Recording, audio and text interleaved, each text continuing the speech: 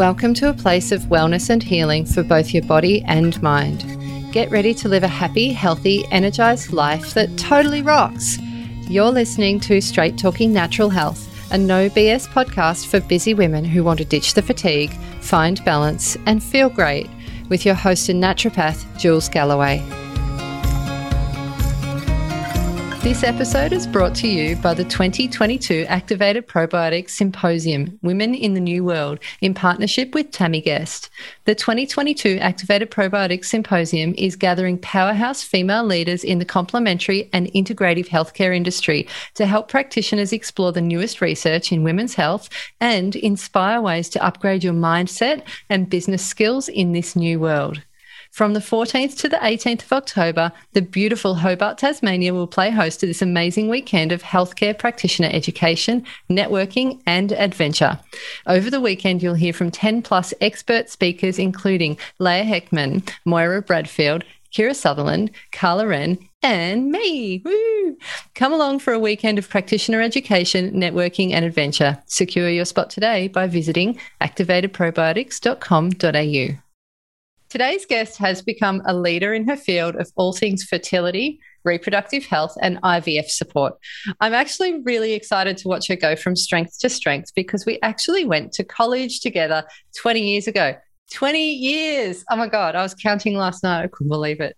Yep. She's a naturopath and she had one of the brightest minds in our year level. Pretty sure she shat all over me in biochemistry. She's gone on to become a clinician and also a speaker and an author in her niche. So I thought she'd be the perfect person to speak to today about navigating reproductive health in a post-pandemic world. Please welcome to the show the very lovely Rhiannon Hardingham. Woo!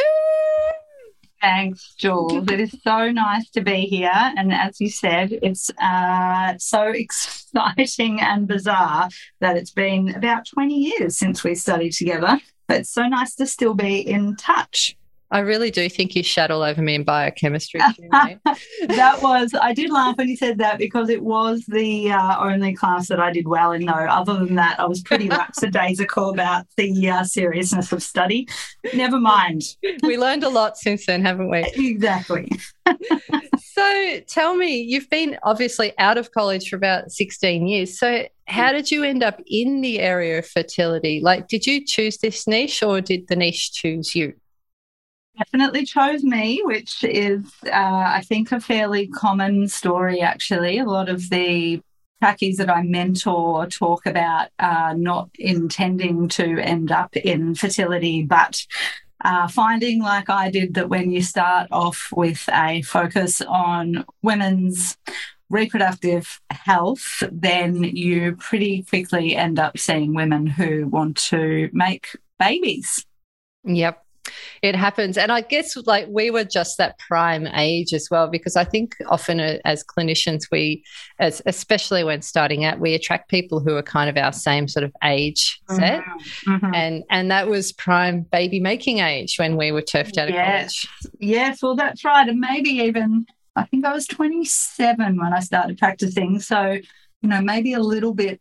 Maybe I got those first couple of years in of just focusing on hormonal health. And then, certainly by the time me and my patients were 30, it really turned to babies pretty quickly.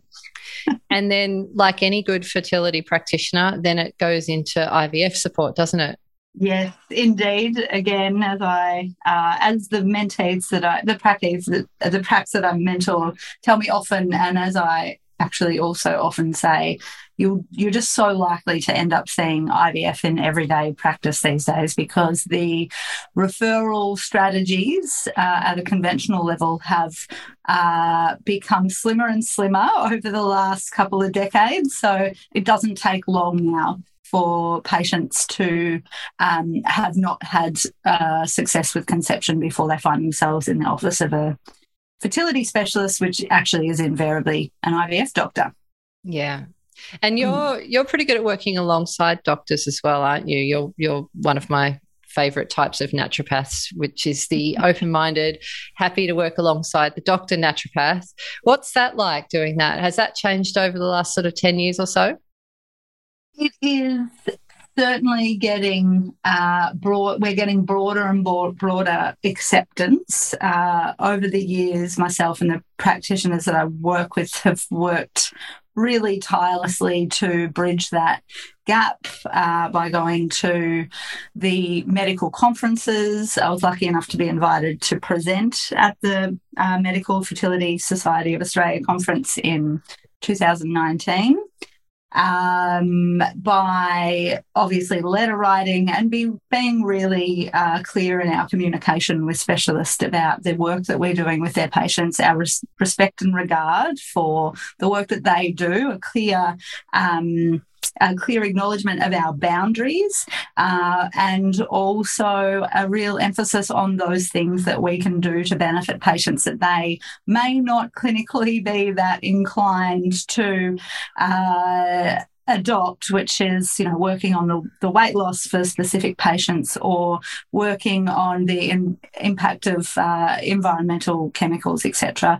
Clinically, for specialists, there's not a lot of time for them to spend on that work, but it is all now really evidence-based recommendations for fertility patients. I think also, I've noticed in even areas of my practice as well, things have changed a lot in the last 10 or so years because more evidence has become available on certain topics. And as soon as there's evidence, then the GPs are comfortable to refer to us.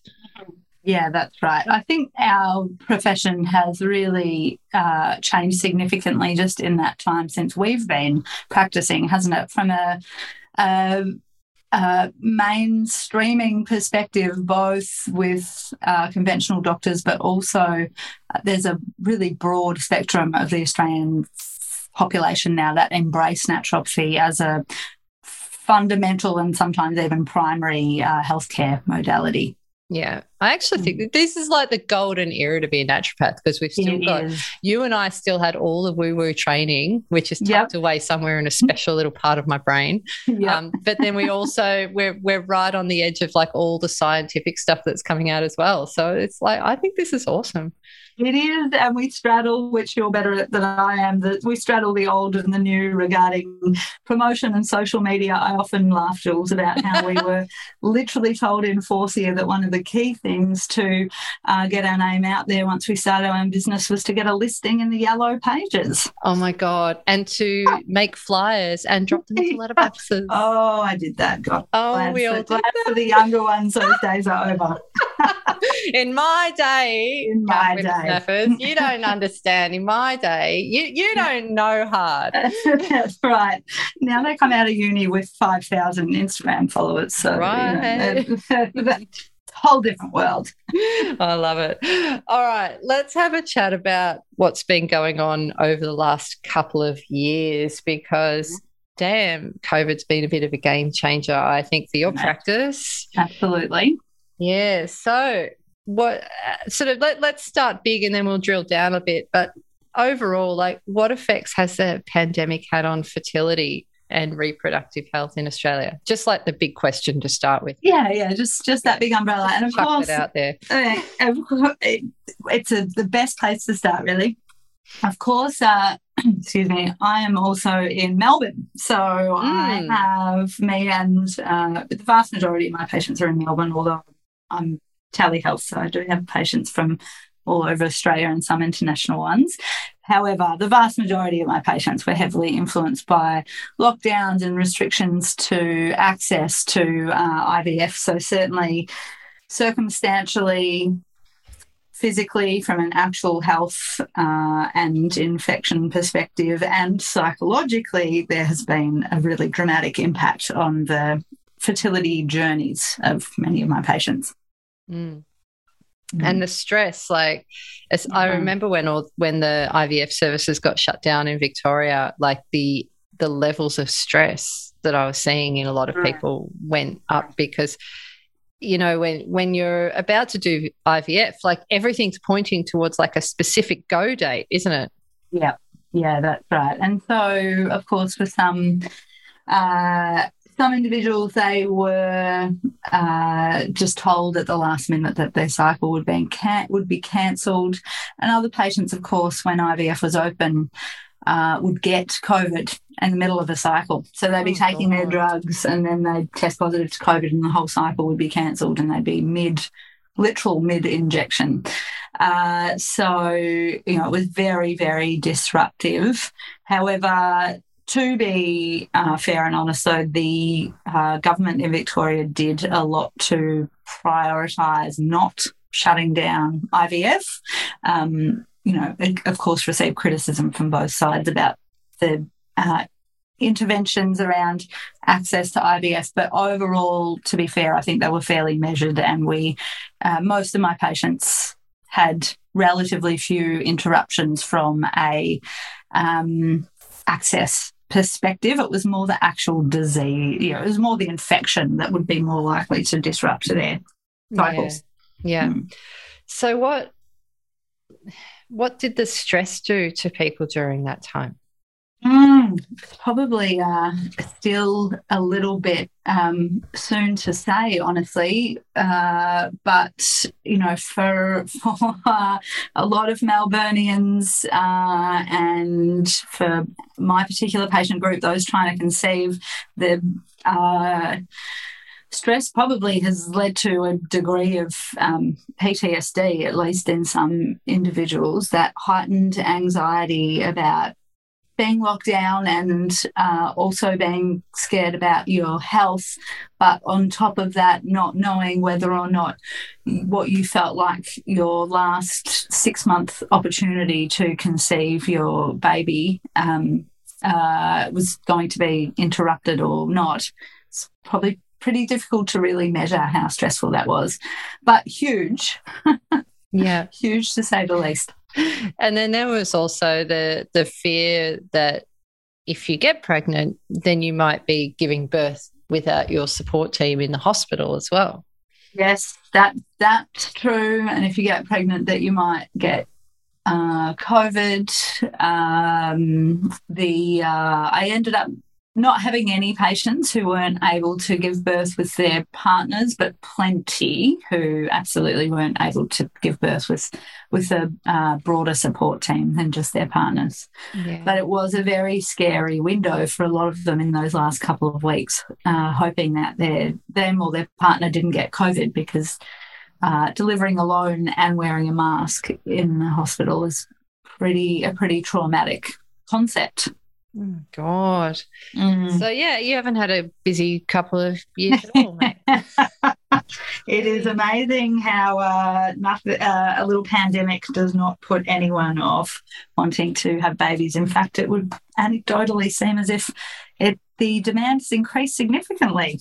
Yeah, I could say anecdotally where I was living, people just started having babies, like getting pregnant during lockdowns. Yeah. There was a bit of a baby boom where I was living in Byron Bay, actually. Yeah, right. Okay, well, it was national, I guess, even though you guys were hardly locked down.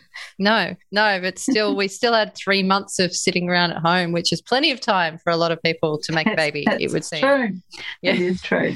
And, national intake of alcohol went up as well. So, Yes. There's probably two things that we shouldn't talk about the link between.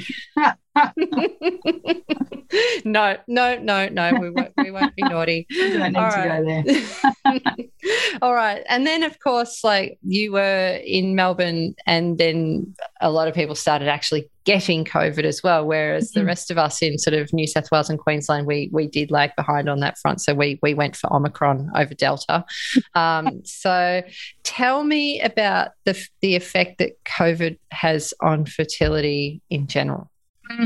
Well, the worst time certainly was that window for us. The worst time was certainly when we had high rates and scrambling vaccination availability and status. So, it was a very distressing time for patients to either be trying to conceive or have just conceived when they hadn't yet been fully vaccinated. And then there were questions in the early days around the safety of vaccination in pregnancy, which has since been shown to be really super safe the majority of the time, which is a really reassuring outcome and something that I'm really grateful for, because COVID and pregnancy without vaccination can be really devastating.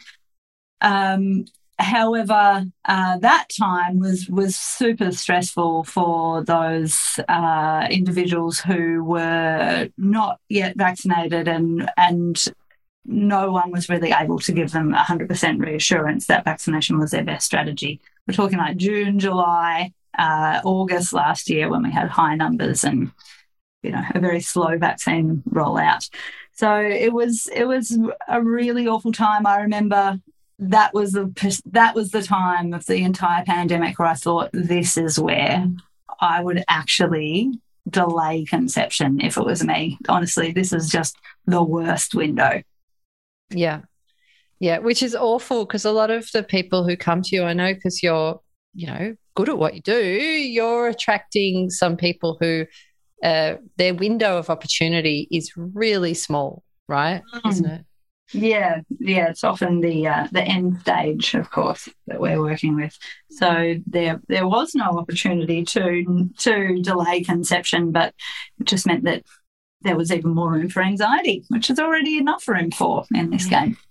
So what do you do when you've got an anxious patient, like really, really anxious patient during something like this with all of these things going on? What can you do for her at that time? Do you mean from a reassurance perspective, or just from an anxiety management perspective? Yeah, from an anxiety management perspective. I guess it's a lot of herbal and nutritional support, but also that circumstantial reassurance as much as possible.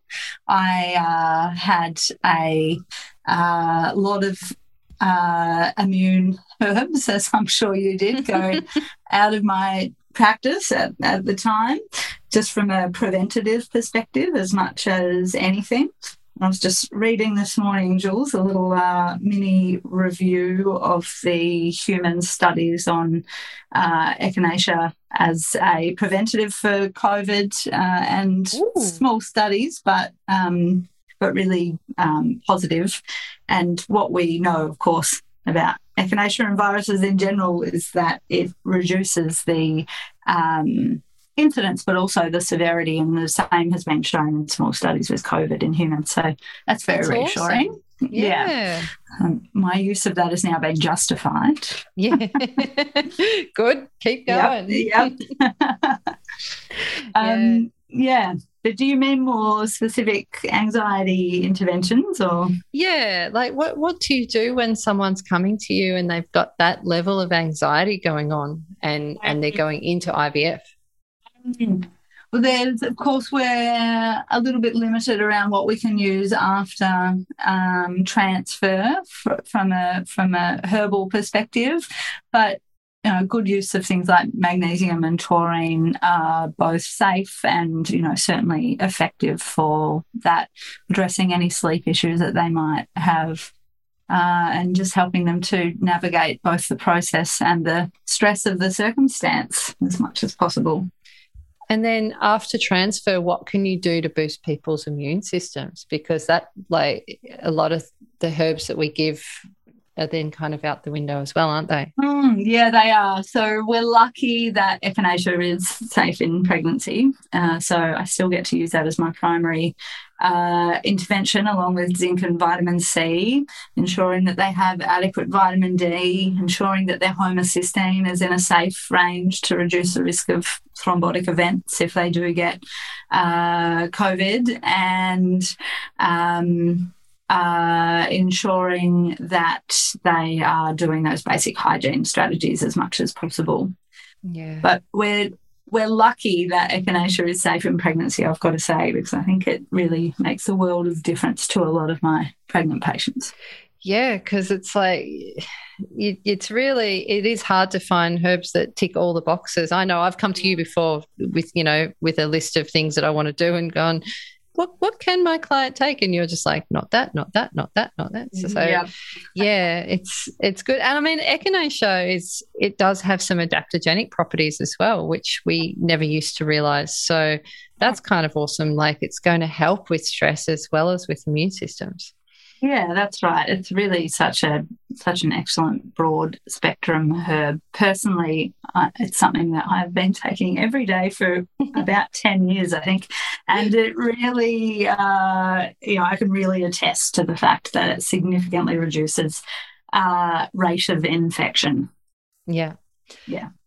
All right. Let's talk a bit about general women's health, so not just IVF, because I noticed that, and I mean we've all noticed, like if everyone has now is now talking about it, it seems that cycles get thrown out post COVID infection, and also, dare I say it, post mRNA vaccination as well. Although that was a bit of a like, do we go there? Do we say this on the podcast or not? But we're going to do it. We're going to go there.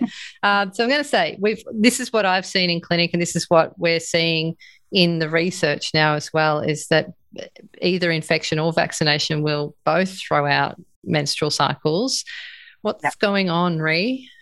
Yeah, so the first thing to say is that gratefully for females, both infection and vaccination haven't been shown to significantly reduce conception rates. So the impact on female fertility is symptomatically really obvious for a lot of the individuals that we see. I'd say almost all of the patients that I saw who had the mRNA vaccine had cycle alterations. But reassuringly, they go back to normal within overwhelmingly with one cycle, sometimes with two. And the really broad studies, so really high levels of participants, show that it doesn't reduce conception rates, importantly. With males, it's a different story. Not with the vaccination, luckily, again, doesn't show a reduction in fertility, but COVID infection itself for men can be significantly problematic from a reproductive perspective in multiple ways. Yeah. Which strains were these studies done on? Like, because now with Omicron, we're noticing, a milder set of symptoms in a lot of people when they catch it. So is that going to change the data in terms of like what it's doing to male fertility, or is it still causing dramas? I think it's probably still causing dramas. There was one large study that followed over 1.3 million participants, and in the unvaccinated group, over 8,000 were diagnosed with testicular inflammation and damage, and in the vaccinated group, only 340 were. So that would have been pre-Omicron, but I think the question around the severity of Omicron has a lot to do with the vaccination status of the population, and it's probable, from what I've read, that it's very similar to the original COVID strain. It's not Delta, gratefully, but from a severity perspective, comparable, I think, to those earlier strains that a lot of this research was done on. So there's still a lot of room for it to cause problems in unvaccinated males and males with other comorbidities who may be vaccinated, such as metabolic issues or obesity or low nutrient status. Oh, my God. When you said testicular inflammation, I'm pretty sure all three men that listen to the podcast all just wins. Hi, three blokes out there. I know you're listening. Oh, God. And so then the resulting impact on sperm count? What happens there? Yeah, sperm count and quality is reduced. Testosterone is reduced. Oh, and the question is around the severity of the issue and whether or not it's transient, which it is for a lot of men. The fertility component appears to rebound within 2 to 3 months. But there is also a question mark around whether or not some men are actually getting long COVID of the testes, dare we say, and that the vascular damage, because it's such a highly vascularized area, the testes, that vascular damage may cause potentially irreversible, we're not sure yet, but certainly in some cases some long-term damage. And clinically, I've seen that one of the patients I have who contracted COVID in June 2020, his partner is now using donor sperm for their conception. Gosh. Yeah. This is really serious. Why is no one talking about this? I don't know. It's kind of serious. Yes, it's really serious. The researchers are talking about it. I'm about to record and put up on my website a education piece for practitioners on it. So I'm talking at ATMS next month about partially about this, about male fertility, but I'll be talking about this. I think that we need to be more aware of this specific impact of COVID and how detrimental it can be for individuals and couples wanting to conceive.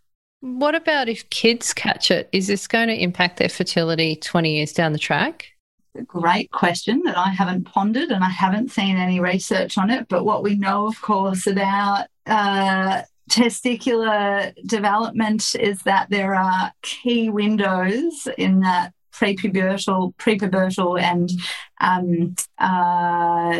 infant time where testicular damage significantly influences their fertility in adulthood. So I would say there's a very high possibility that could have happened. Bloody hell. Yeah. Gratefully, kids are quite resilient to it, it seems. So, yeah. Hopefully, this doesn't impact too many people, because it's probably not something people are kind of looking out for right now as parents. Yeah, that's exactly right, isn't it? Was it you that posted something on Facebook or social media a little while back that said that if sperm count rates keep declining in the way that they're going, like in 30 years from now, like it's going to be really hard for people to make babies at all?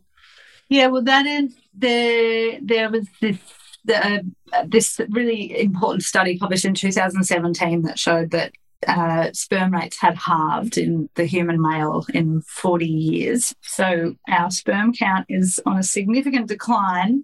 I think it's probably a little bit of an alarmist thing to say that, so I don't think it was me that said it. It's an alarmist thing to say that in 30 years we'll have trouble conceiving. But what we absolutely will see is what we are already seeing, higher and higher individuals in a clinical setting with male factor infertility.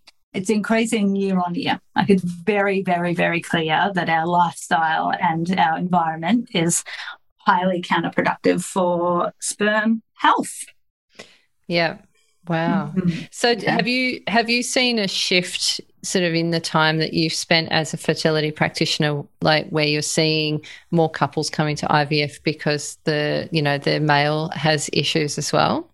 Yeah, absolutely. And also what is interesting is that even my assessment of what is a reasonable semen analysis result these days has shifted. Like the normal, the common in clinic has changed so much that, for example, with morphology, we used to always really emphasise that we wanted to see a morphology of about 8%, which means 8% normal sperm. Now anything above 4%, and I'm like, oh yeah, that's pretty fine. Bloody hell! So it's very clear. So we've shifted the goalpost just because of the amount of people that have got this going on. Yes. Yeah. It's yeah.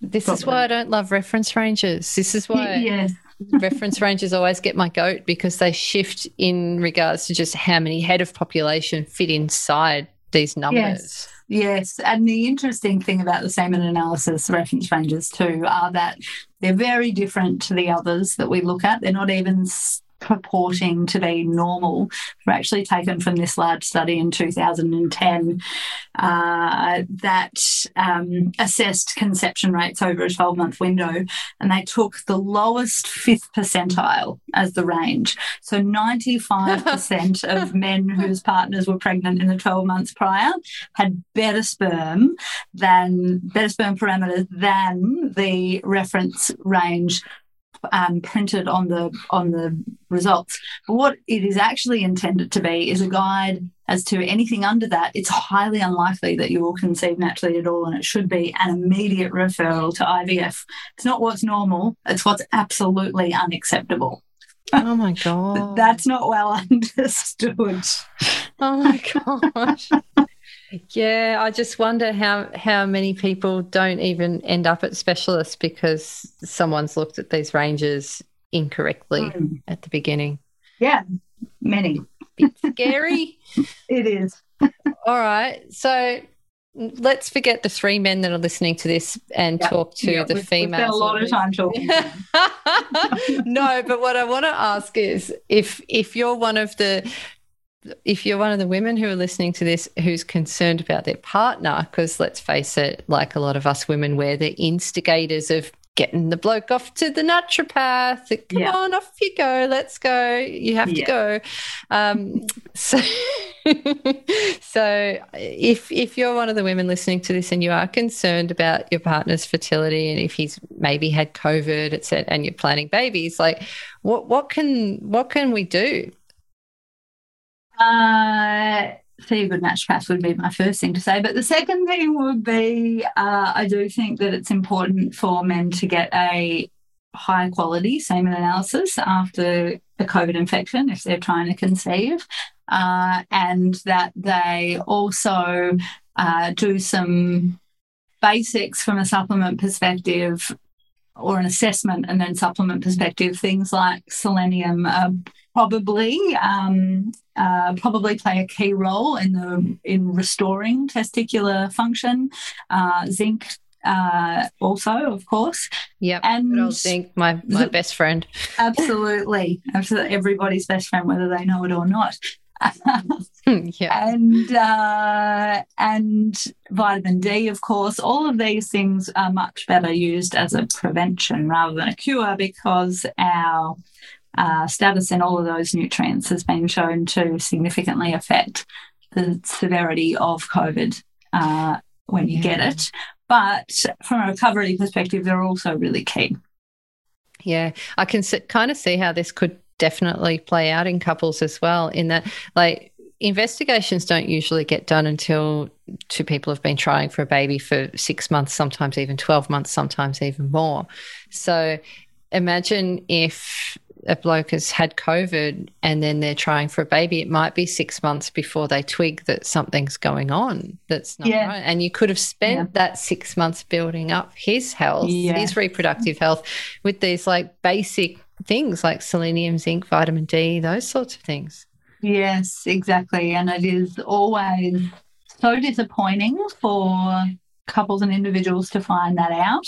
And that's why clinically, I don't care what stage of a fertility journey a couple are in when they come to see me, I will always do a semen analysis ASAP, even if it is just to confirm that he is nothing for us to worry about.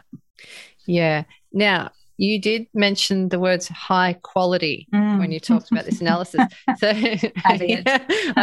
I could tell from your laugh that there must be different types of tests out there, and roughly ballpark, like what are we looking at cost-wise? For a thorough test that includes a DNA fragmentation and post-COVID infection, if there has been testicular inflammation, you would also want to do anti-sperm antibodies because they can result from testicular damage. and they cause the sperm to clump together so that they are not able to do their job in navigating the female reproductive tract and fertilising an egg. So a semen analysis that includes all of those parameters will cost you out of pocket anywhere between about $300 and $600. But the key is ensuring that you're using a laboratory that is a dedicated andrology lab and routinely assesses semen analysis. So our main pathology labs that you and I know and use regularly for all of our other tests are actually not in the position to reliably carry out these tests. They all offer them, but the quality of the results that they publish are highly questionable, sadly. And this is something that's recognised by the World Health Organization. It's recognised as an international stumbling point for male fertility is the poor quality of assessment offered by many laboratories.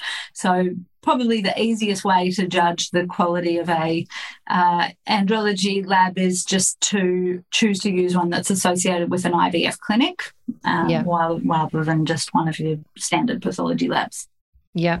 And does that mean you really need to go to like a specialist? Like would a GP not know where to send someone, and even like a specialist naturopath? Because like would a regular naturopath know where to send someone? Yeah, probably not. Certainly I'm lucky enough to have the referrals for a number of good labs on my desktop that I can whip out at any time and directly refer patients to. But obviously you need to be somewhat established in the practice to be in that position and have those relationships with the labs.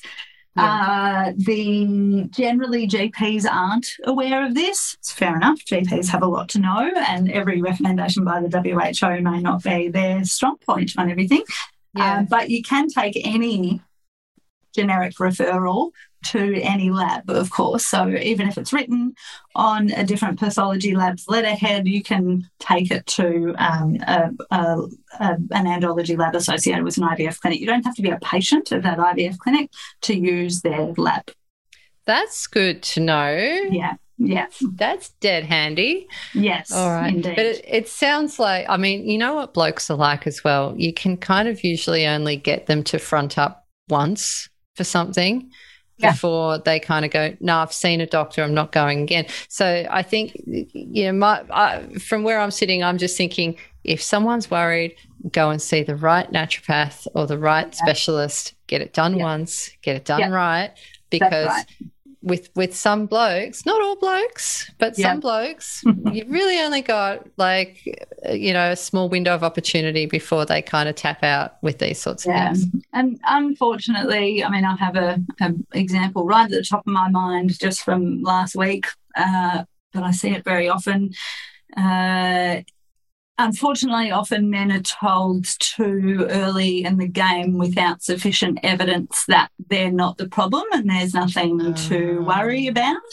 Largely, often based, of course, on poor quality test results, only then for that couple, not, for example, this couple from last week hadn't conceived after about 18 months and came to see me, had seen a specialist, had seen a GP, had seen a great acupuncturist, but still no one had actually referred him for a proper semen analysis, and his semen analysis is absolutely an explanation as to why they would not have conceived in 18 months. In fact, it would be really difficult for them to conceive with his semen the way it is.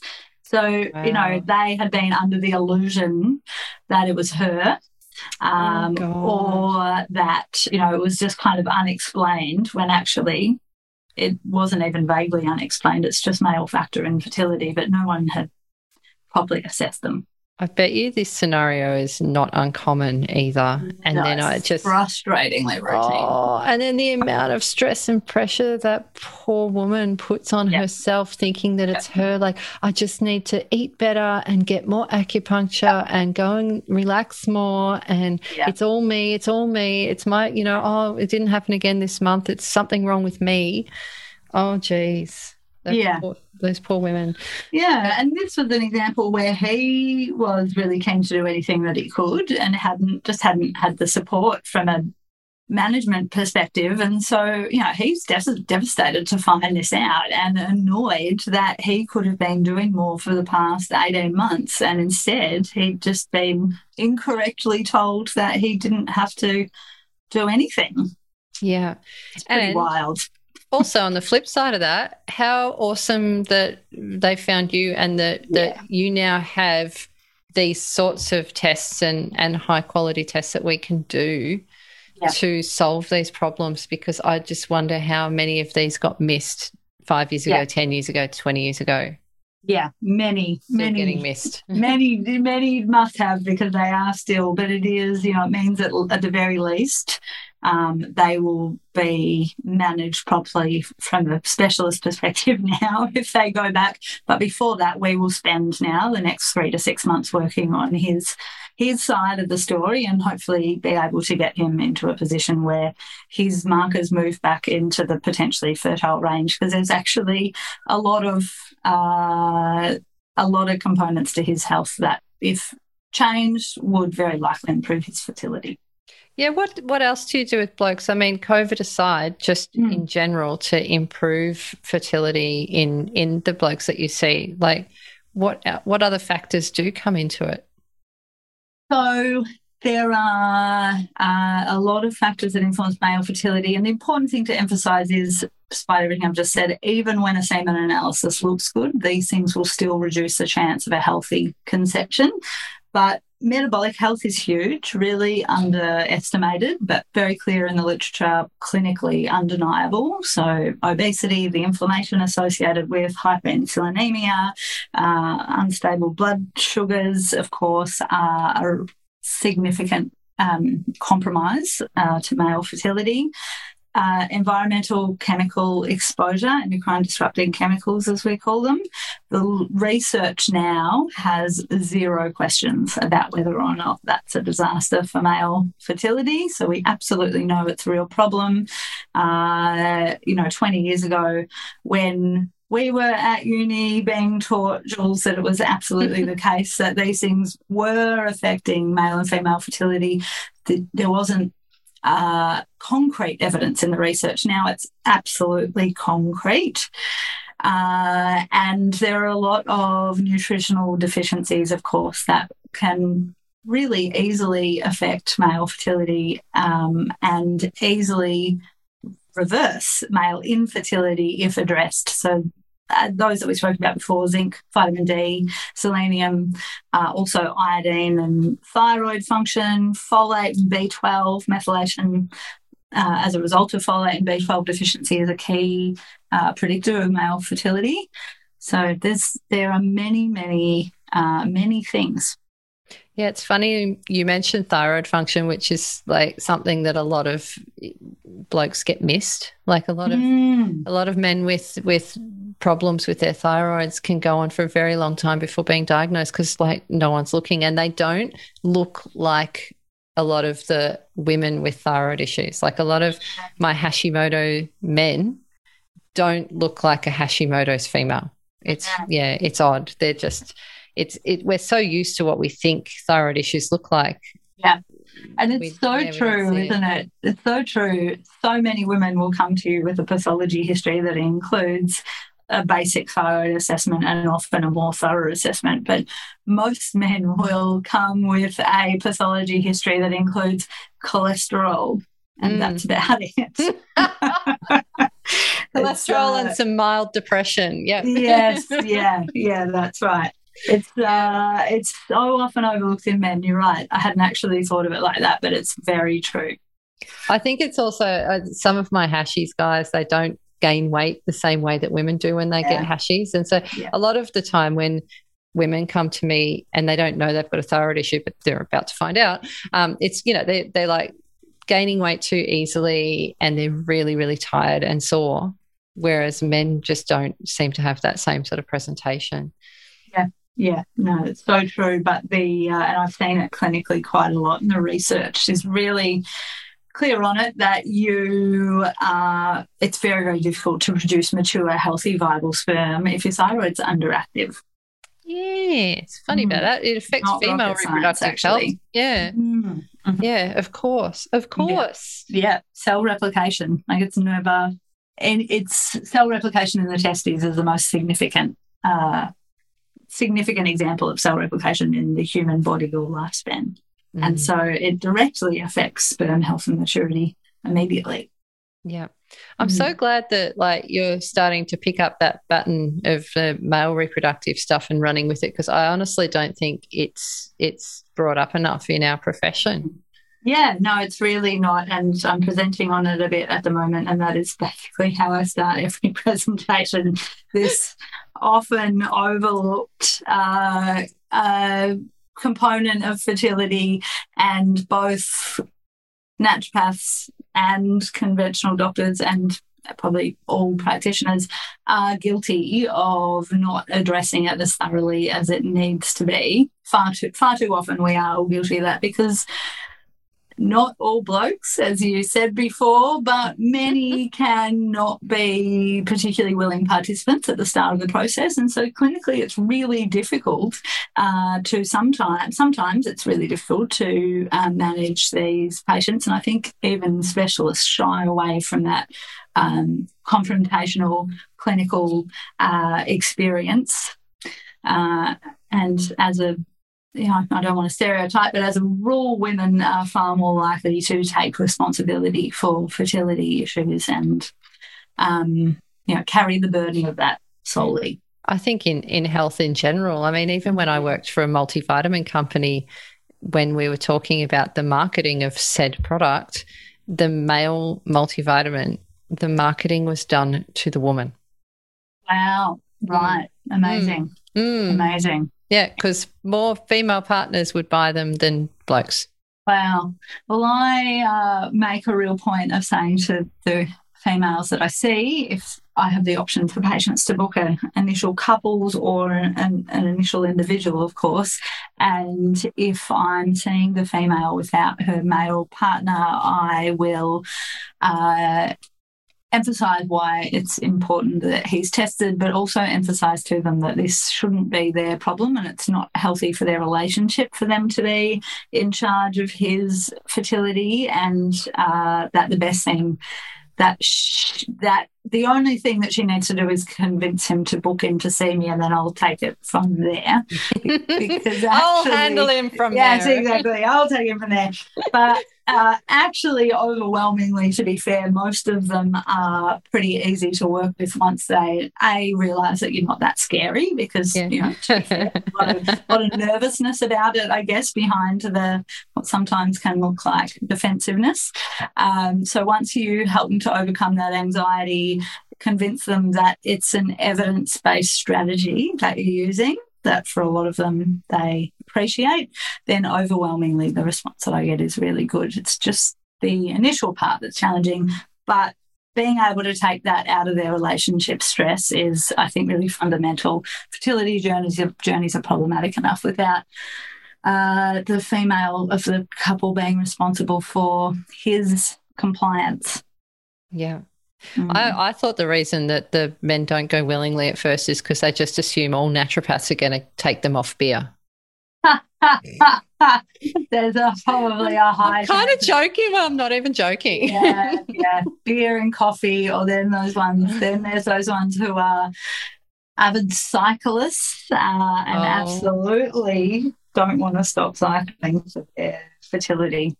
But anyway, I make deals with them about the window of time in which I expect this of them, and then they're allowed to go back to it. Oh, God. It's my least favourite recommendation. You need to stop the exercise that keeps you physically and mentally well. Mm-hmm. Just so we can get a sample, then you can Exactly.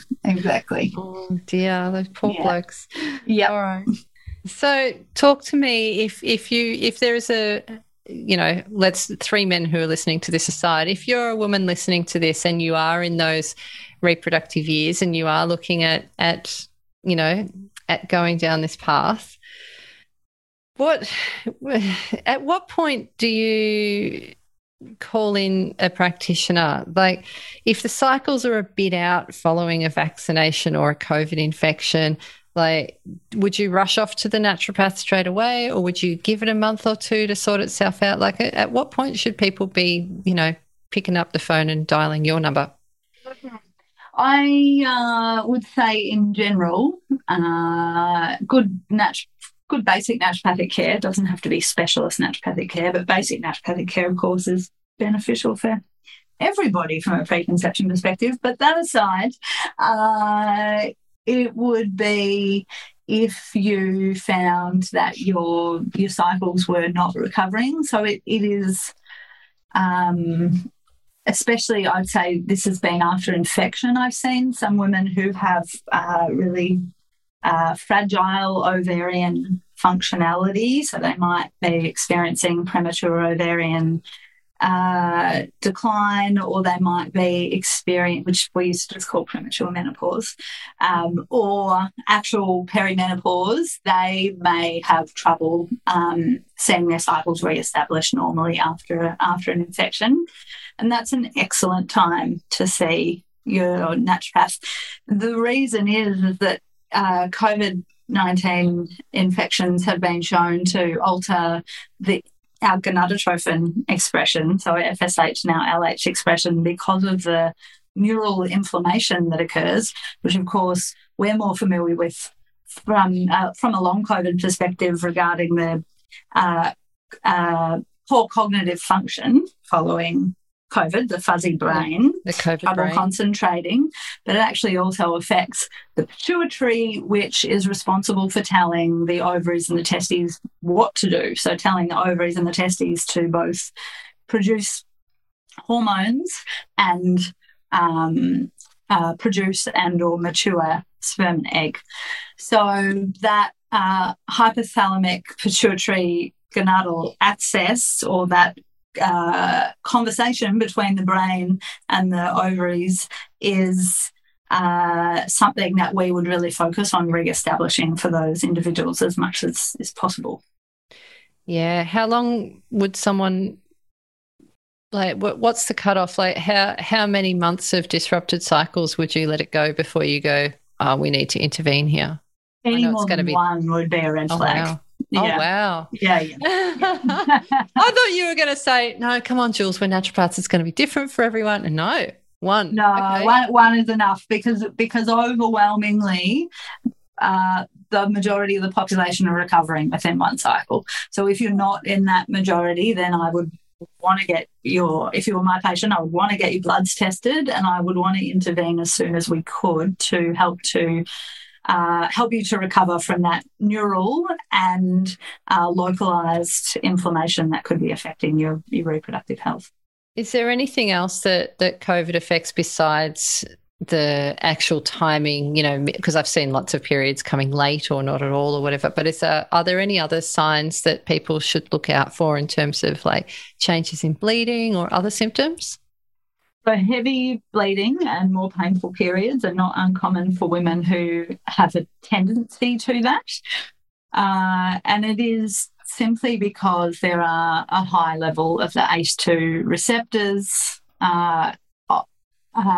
in the female reproductive tract. So ACE2 receptors are the avenue in which the SARS COVID infection virus enters the cell. So we are susceptible to inflammation and infection. Sorry about that. That was my dog sneezing in the background. And now she's yawning loudly, bless. So there's a lot of vulnerability to acute viral infection in that localized area that can cause inflammation and then aggravation of pre-existing tendencies towards menstrual pain or heavy bleeding. Yeah.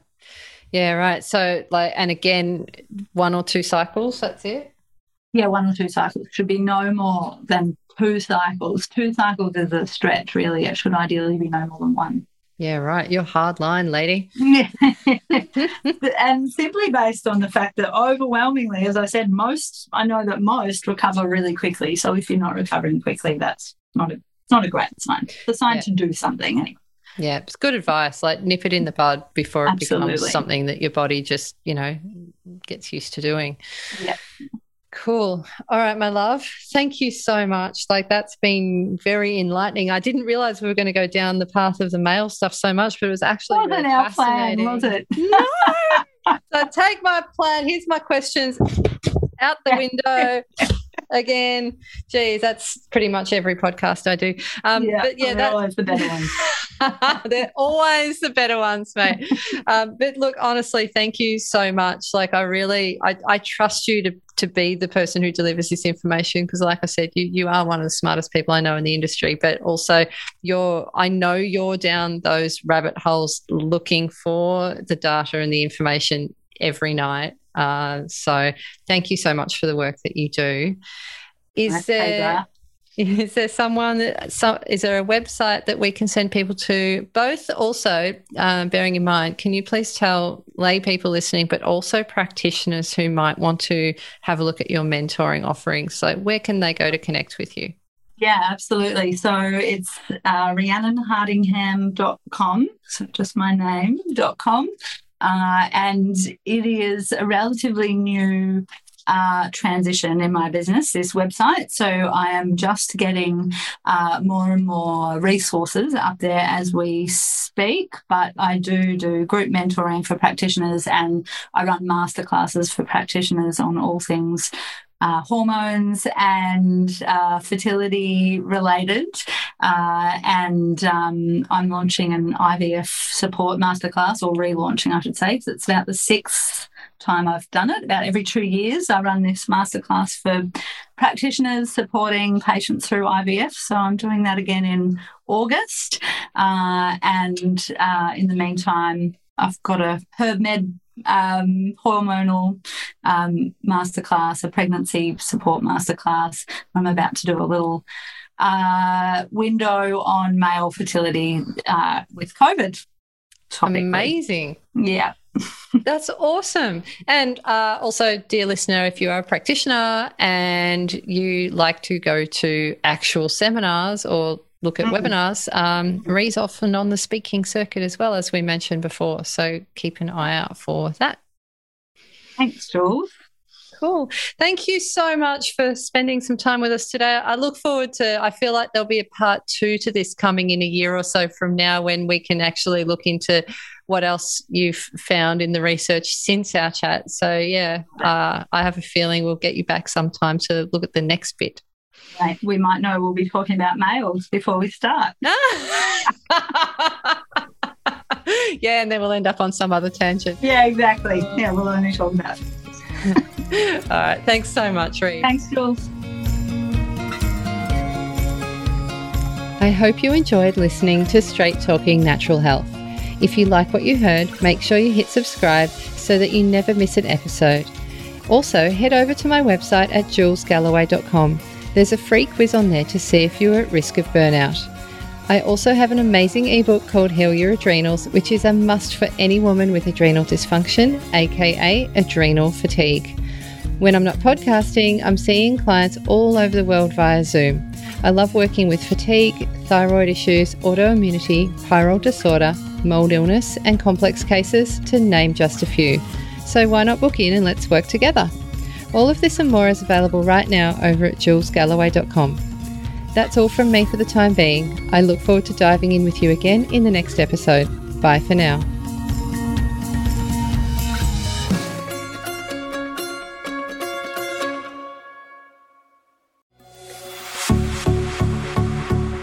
This has been a production of TheWellnessCouch.com. Check us out on Facebook and join in the conversation on Facebook.com/TheWellnessCouch. Subscribe to each show on iTunes and check us out on Twitter. The Wellness Couch, streaming wellness into your lives. Whilst the Wellness Couch presenter endeavor to provide accurate and helpful information to their listeners, these podcasts cannot take into account individual circumstances and are not intended to be a substitute for health and medical advice from a qualified health professional. You should always seek the advice of a qualified health professional before acting on any of the information provided by any of the Wellness Couch podcasts.